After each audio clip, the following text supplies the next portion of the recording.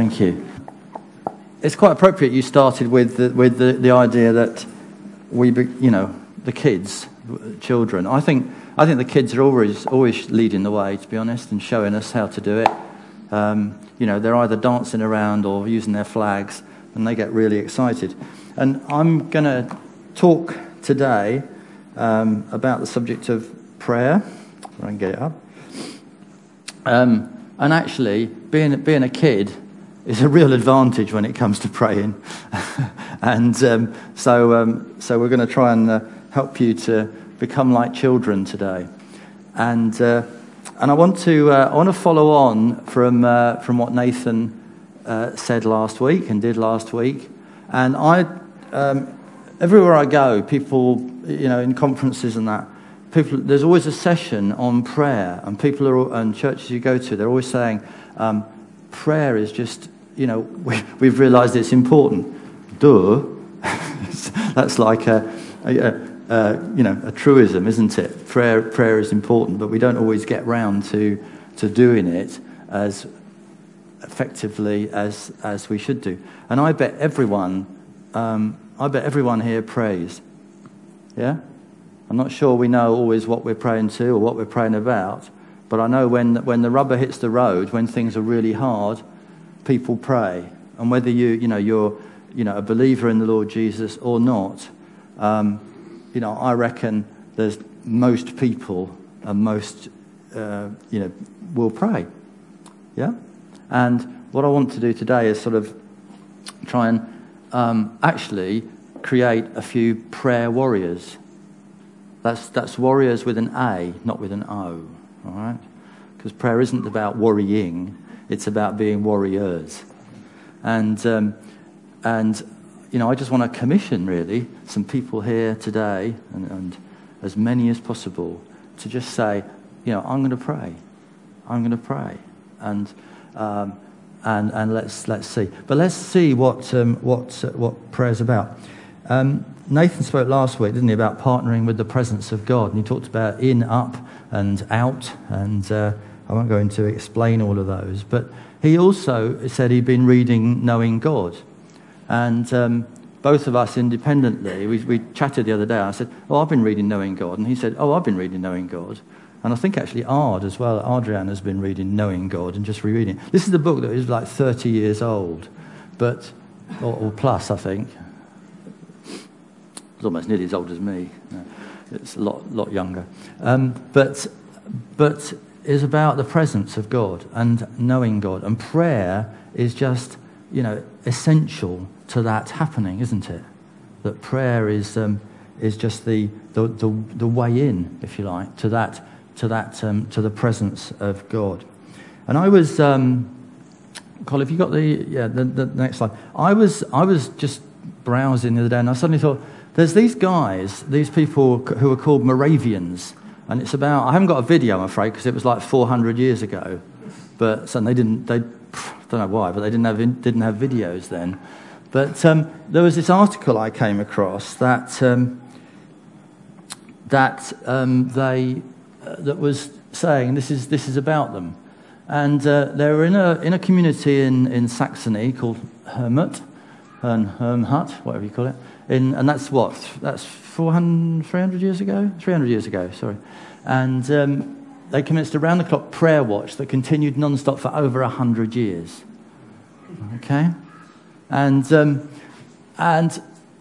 by 1791, that's 65 years after that started, that small community, and they were a bunch of refugees. They were a bunch of people who, a bit like Syrian refugees now, had been sort of pushed out of their own country.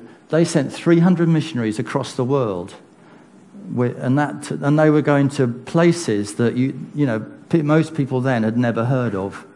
In South America, America, they were really instrumental in John Wesley and the revival that happened through him, both here and in the States.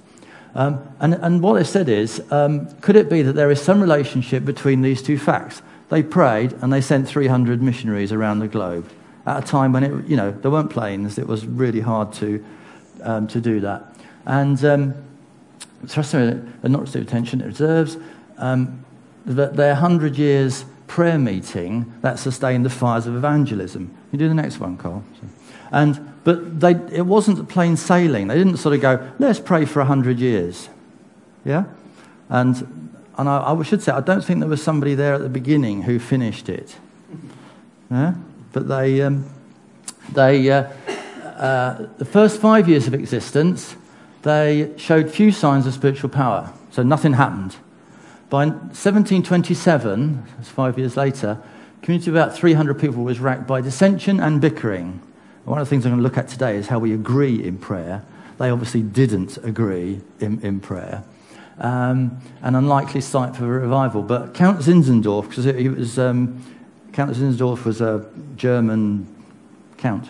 That means he counted or something. A mathematician. They covenanted to prayer and labour for revival, and on May the 12th that year, revival came. So they decided we're going to go for this after 5 years of not going for, nothing happening.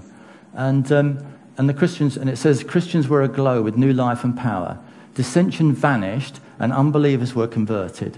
Looking back to that day and the 4 glorious months that followed, Count Zinzendorf later recalled, the whole place represented truly a visible habitation of God among men. And we're talking about presence, aren't we? And I just put that up, not to say I'm going to force you to pray for 100 years, okay? But I do want us to sort of get that there is a connection between prayer and what happens. And why that should happen, we'll try and find out. Because it often says, doesn't it? We sang a song earlier on, he knows what you want before you need it, so why bother? Why bother? But I think we should bother and do something about it. Fortunately, for me and for Nathan, this topic of prayer fits with the next section of Acts, and we're going through the book of Acts, so it gets back to track. We're going through the book of Acts, and I want to read from Acts chapter 1. So we just started in Acts last week, and I want to continue this and just draw some lessons from it.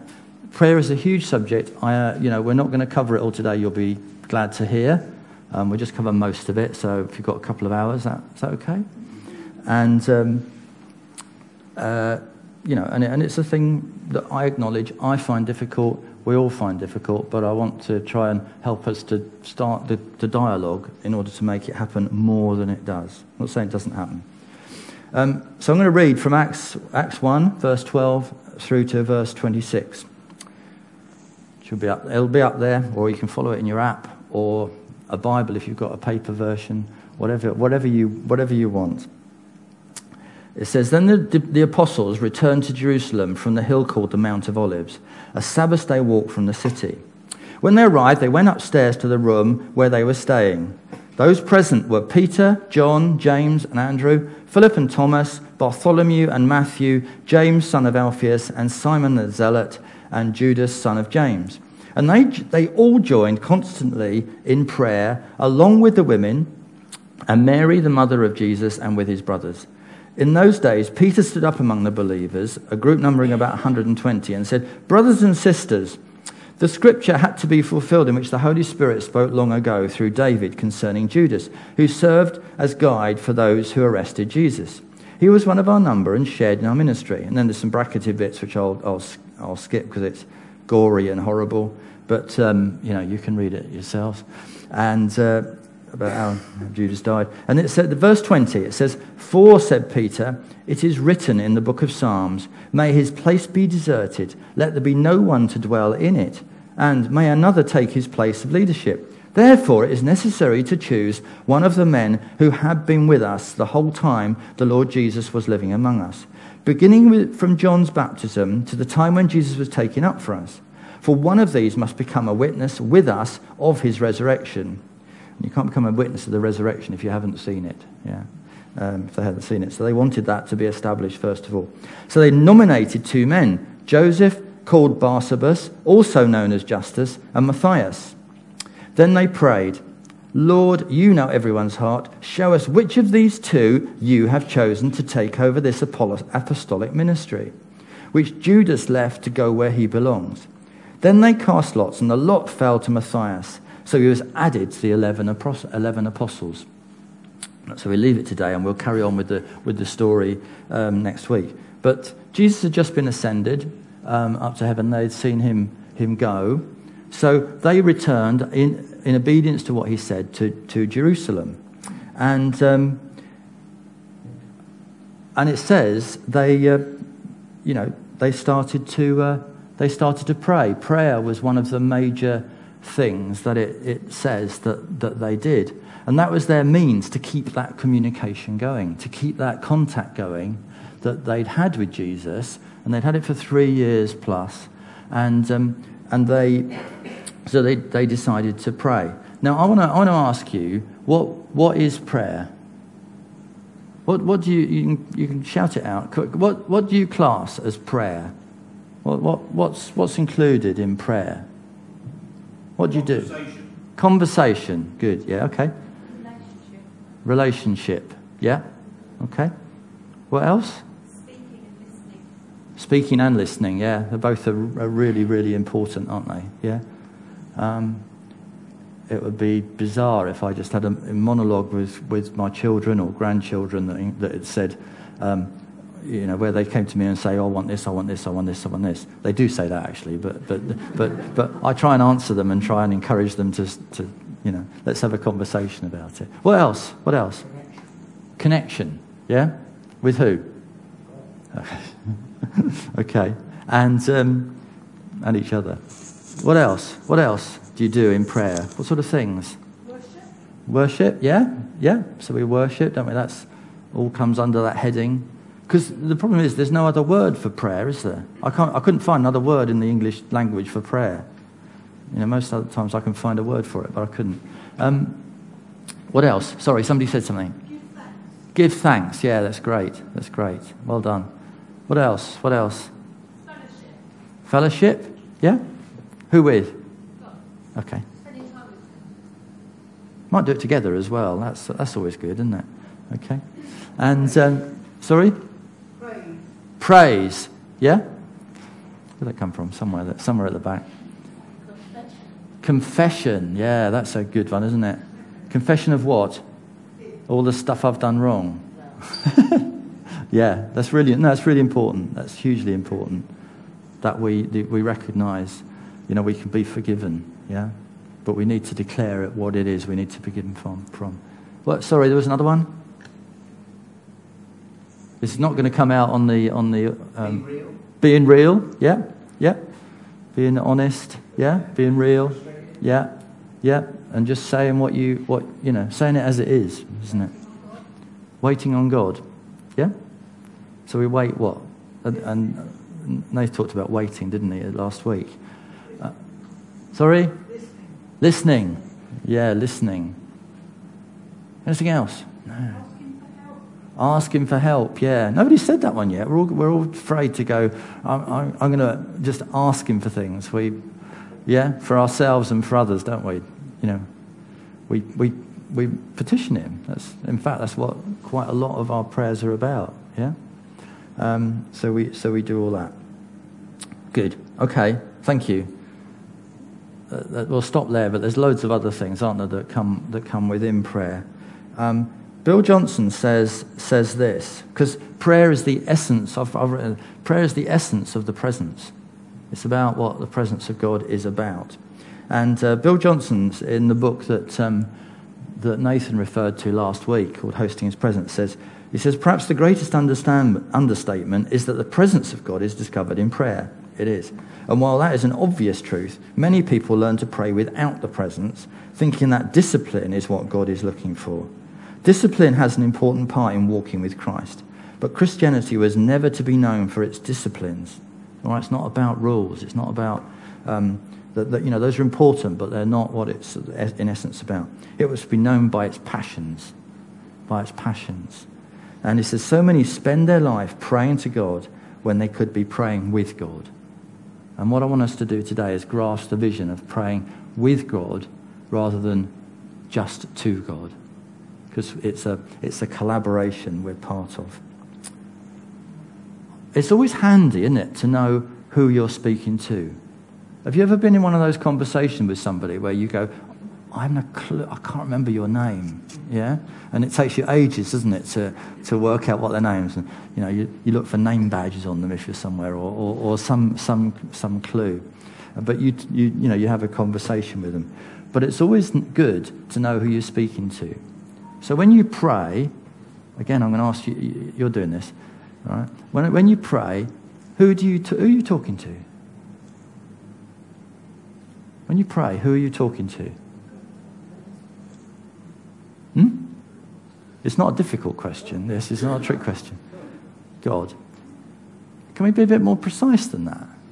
I always find if people refer to God as if he's some abstract person that is, or thing, that is sat in the corner of the room or isn't there.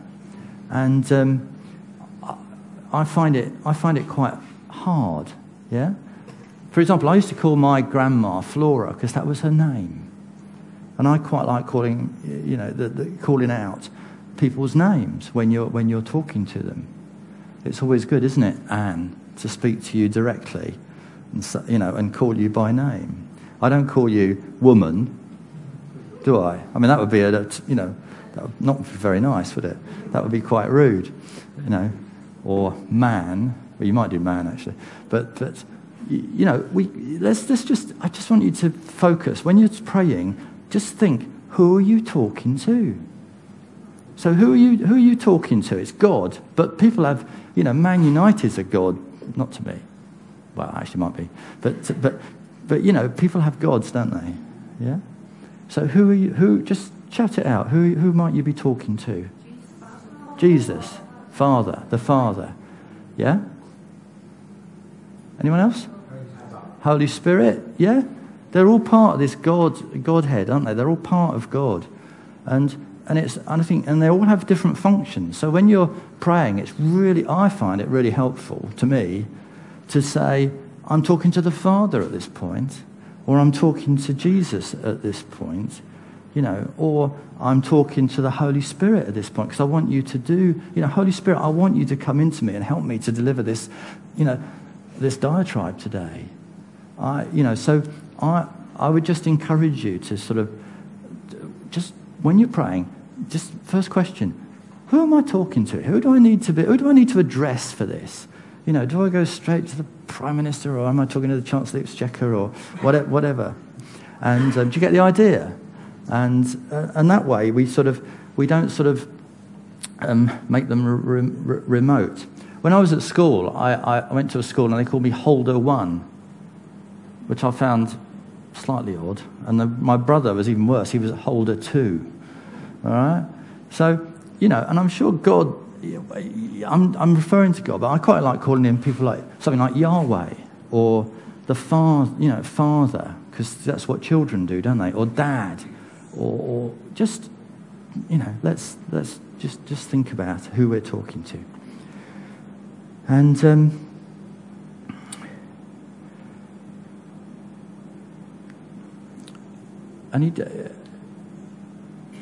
And there's no barriers to entry, are there, into his presence? He's made the way clear for us as children to come into his presence.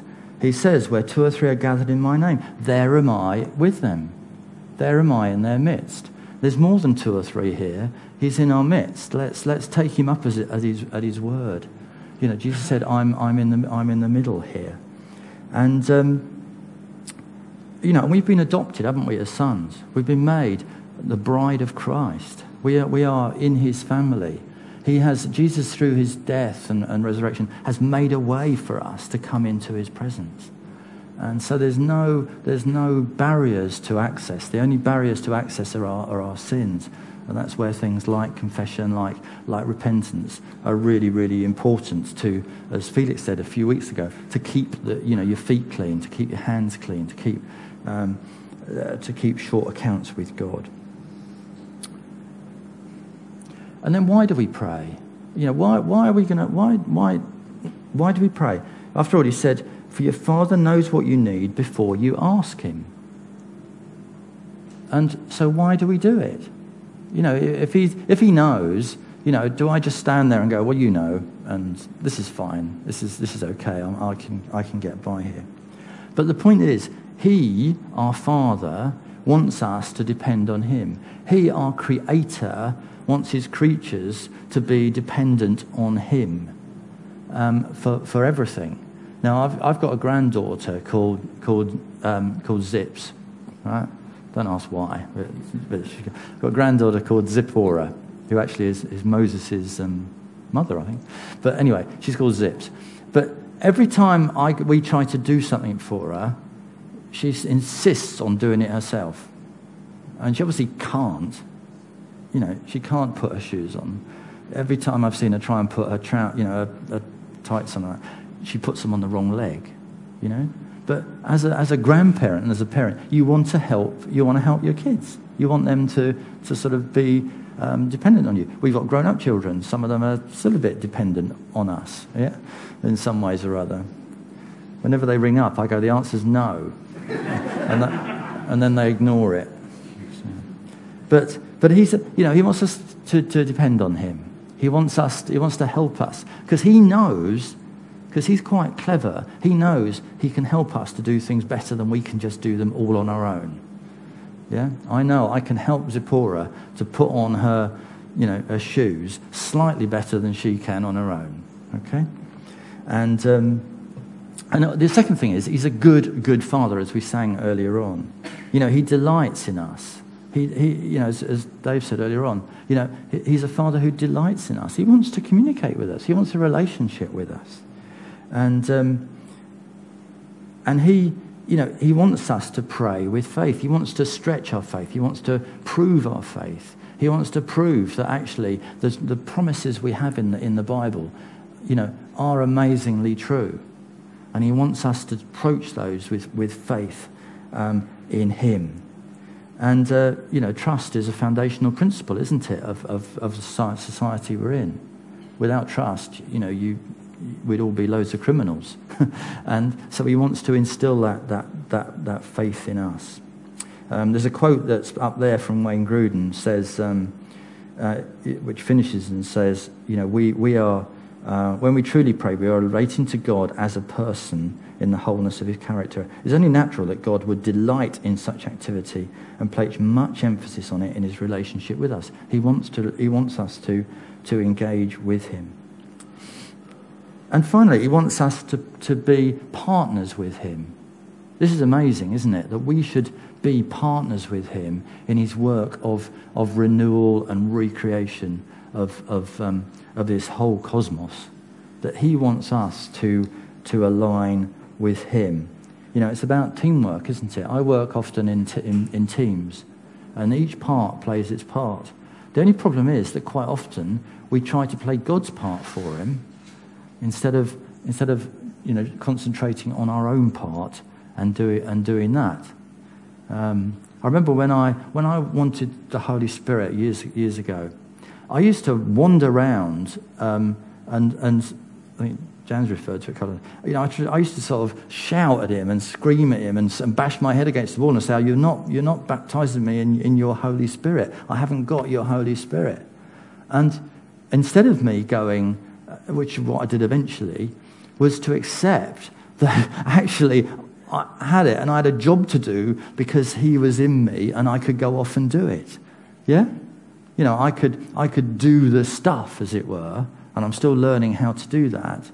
But instead of me bashing my head against the wall and trying to do his job for him, which was to give me the Holy Spirit, I'm wanting to, I'm needing to sort of go, just say, that's your job. I'll go and do the other, I'll obey, and I'll do the things that you told me to do.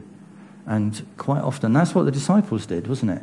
That they concentrated, and we'll look at that, they concentrated on the things that they could do and left the promises, like the baptism in the Holy Spirit, etc., to Jesus. Because he'd promised, so I can leave that with him. I'll do the stuff that I need to do to get on with things. And that's what they did. And I just want to look at, in the passage, in verse 14. And in the Message it says, in verse 14, it says, they agreed that they were in this for good, completely together in prayer, the women included. Also, Jesus' mother, Mary, and his brothers. Yeah? So there's a crowd of them that agreed. And there's two things that stand out from this prayer that they did. The one is that they prayed with one heart and mind. They were in agreement. The Greek word there is about one mind. That's what it's made up of. They prayed with one mind. And Jesus stressed, didn't he, that the need for agreement. He said, truly, in Matthew 18, he said, truly I tell you that if two of you agree on earth about anything that you ask for, it will be done for them by my Father in heaven. For where two or three gather in my name, there I am with them. Now that's a bold statement, isn't it? Yeah? But agreement is exceptionally powerful. But I want to tell you that connection is crucial. Yeah? Because I want to tell you as well that not everything you and I think is right. I'm sorry to disappoint you in that, but not everything that I think is a good idea is a good idea. And we therefore need that connection because we need him. We need to get that agreement. That's really important. That's why we pray in twos and threes. We want to encourage people to get together in twos and threes and pray. But that connection is incredibly important, and we must remain connected. And there's some verses from John 15, Colin, that says, he says, I am the vine, you are the branch. If you remain in me and I in you, you will bear much fruit. Apart from me, you can do nothing. And if some of you, we can do nothing without him, without that connection. That connection and that agreement go hand in hand.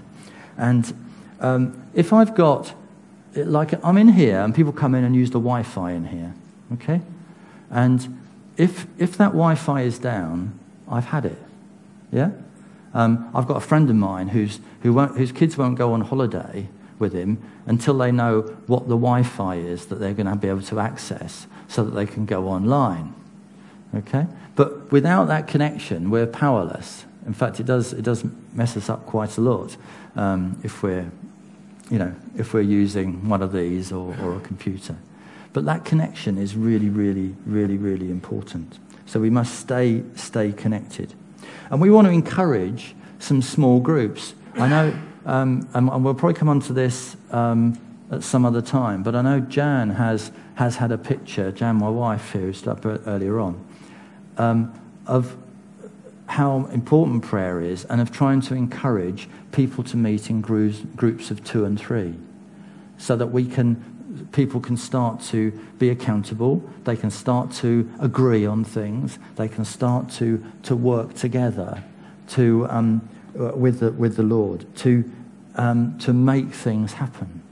And we want to encourage that in small ways. We also want big, this isn't about big prayer meetings. This is about every one of us praying individually, in small groups, or in small groups, because that's what those disciples were doing. They met in their home, they met in the temple, they met in smaller groups, they met in larger groups.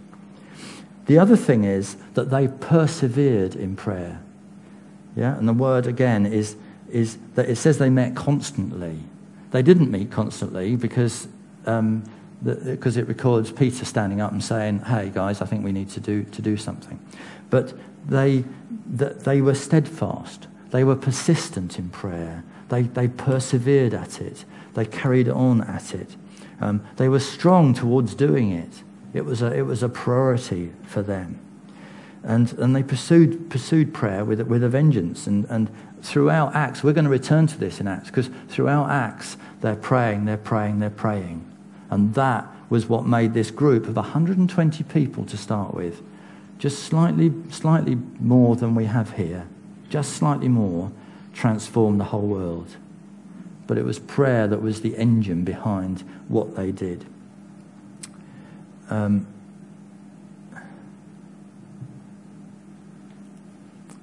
that relationship that we have is really crucial to prayer. The disciples took action. They didn't just pray. There was a process they went through.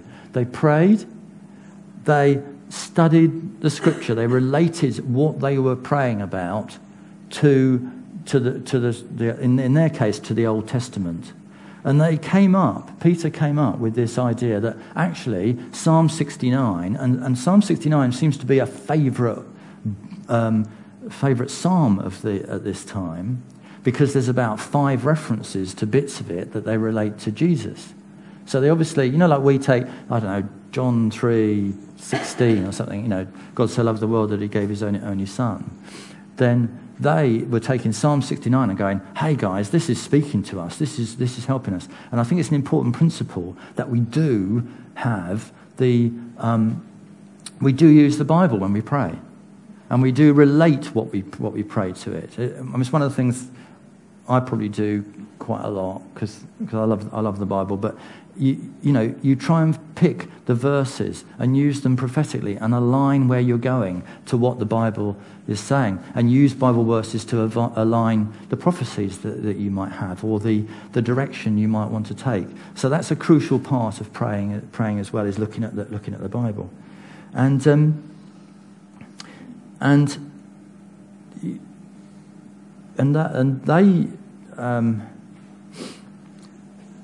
they worked out that these verses that you and I might seem a bit odd at that point were speaking to them about appointing somebody else. So they weren't idle. They were told to wait in Jerusalem, and they had to wait 10 days. They prayed, but they weren't idle. They prayed and they did. So in response to that word, they actually then had a plan. They made a plan, and they said, and they used common sense. I know it's a strange thing to apply. They were practical. They said, well, how can we do this? If we're going to be witnesses, we're going to need a bit more help here, guys. And there was something symbolic about 12, wasn't there? There was 12 tribes of Israel, etc. So they sort of worked out they needed to appoint somebody else. So they took action, and they drew up a short list of people who met certain criteria. So they set the criteria, and they drew up a list of people who'd been with Jesus since the beginning and were witnesses of his resurrection. That was their criteria. It could have been anything else. So they planned and they acted, and then they prayed again.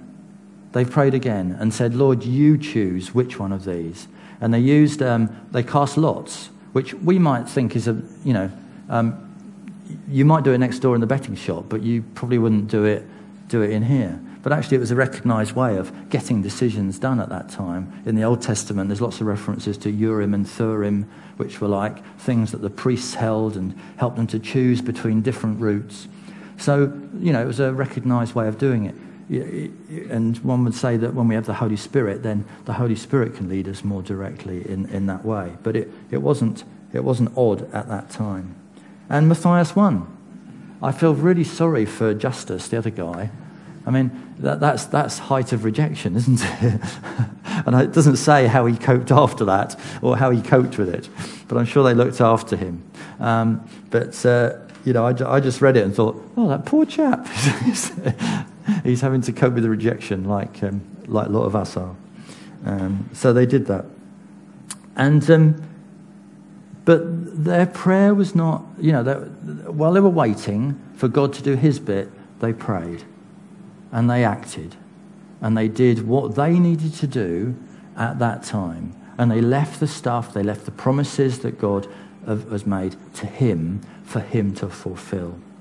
Now, prayer was the key to breakthrough. You saw with the Moravians earlier on, and we're coming into land now. You saw with the Moravians earlier on that prayer was the key to that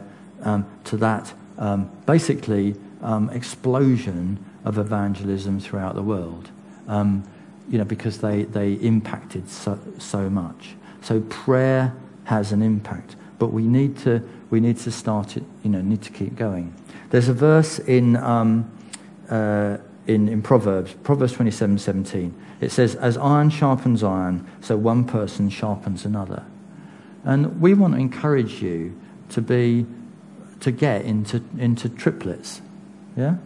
To get into 2s and 3s, and get with people, and pray with people, and use those to, we can do this a bit more through the Connect groups, but try and, match people up, try and get together with people, and start to see this as something that can be really, really powerful in driving forward us as a church, for the local area, for transforming the local area, for whatever it is you want to do. And that's the base unit. So I'm not suggesting something, really big. Let's organise a big meeting. I'm saying get together with your friends, get together with people in the church in 2s and 3s, and just start to engage and help each other to experience that presence of God in our midst. So there'll be a bit more about that, because Jan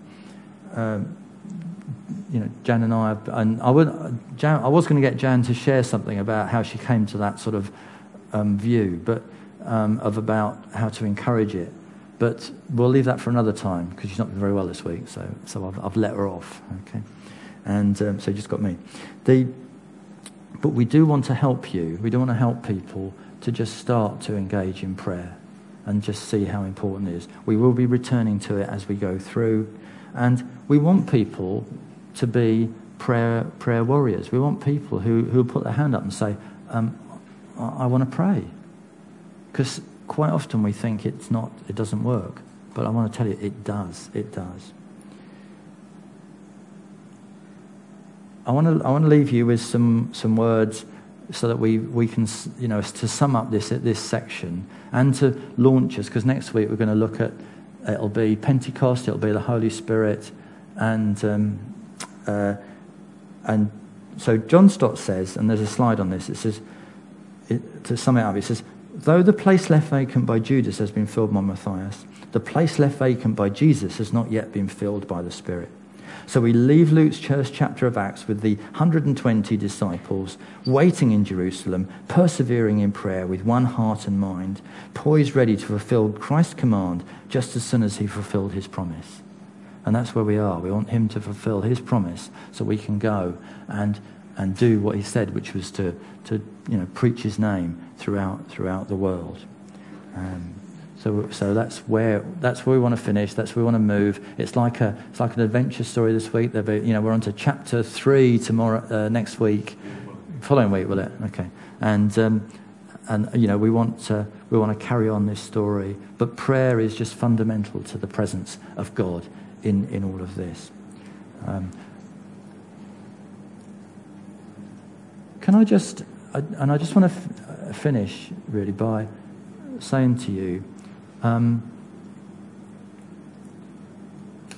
just calling out actually the prayer warriors in you, because actually I see that hidden behind a lot of what is out there among you guys are people who actually are brave soldiers.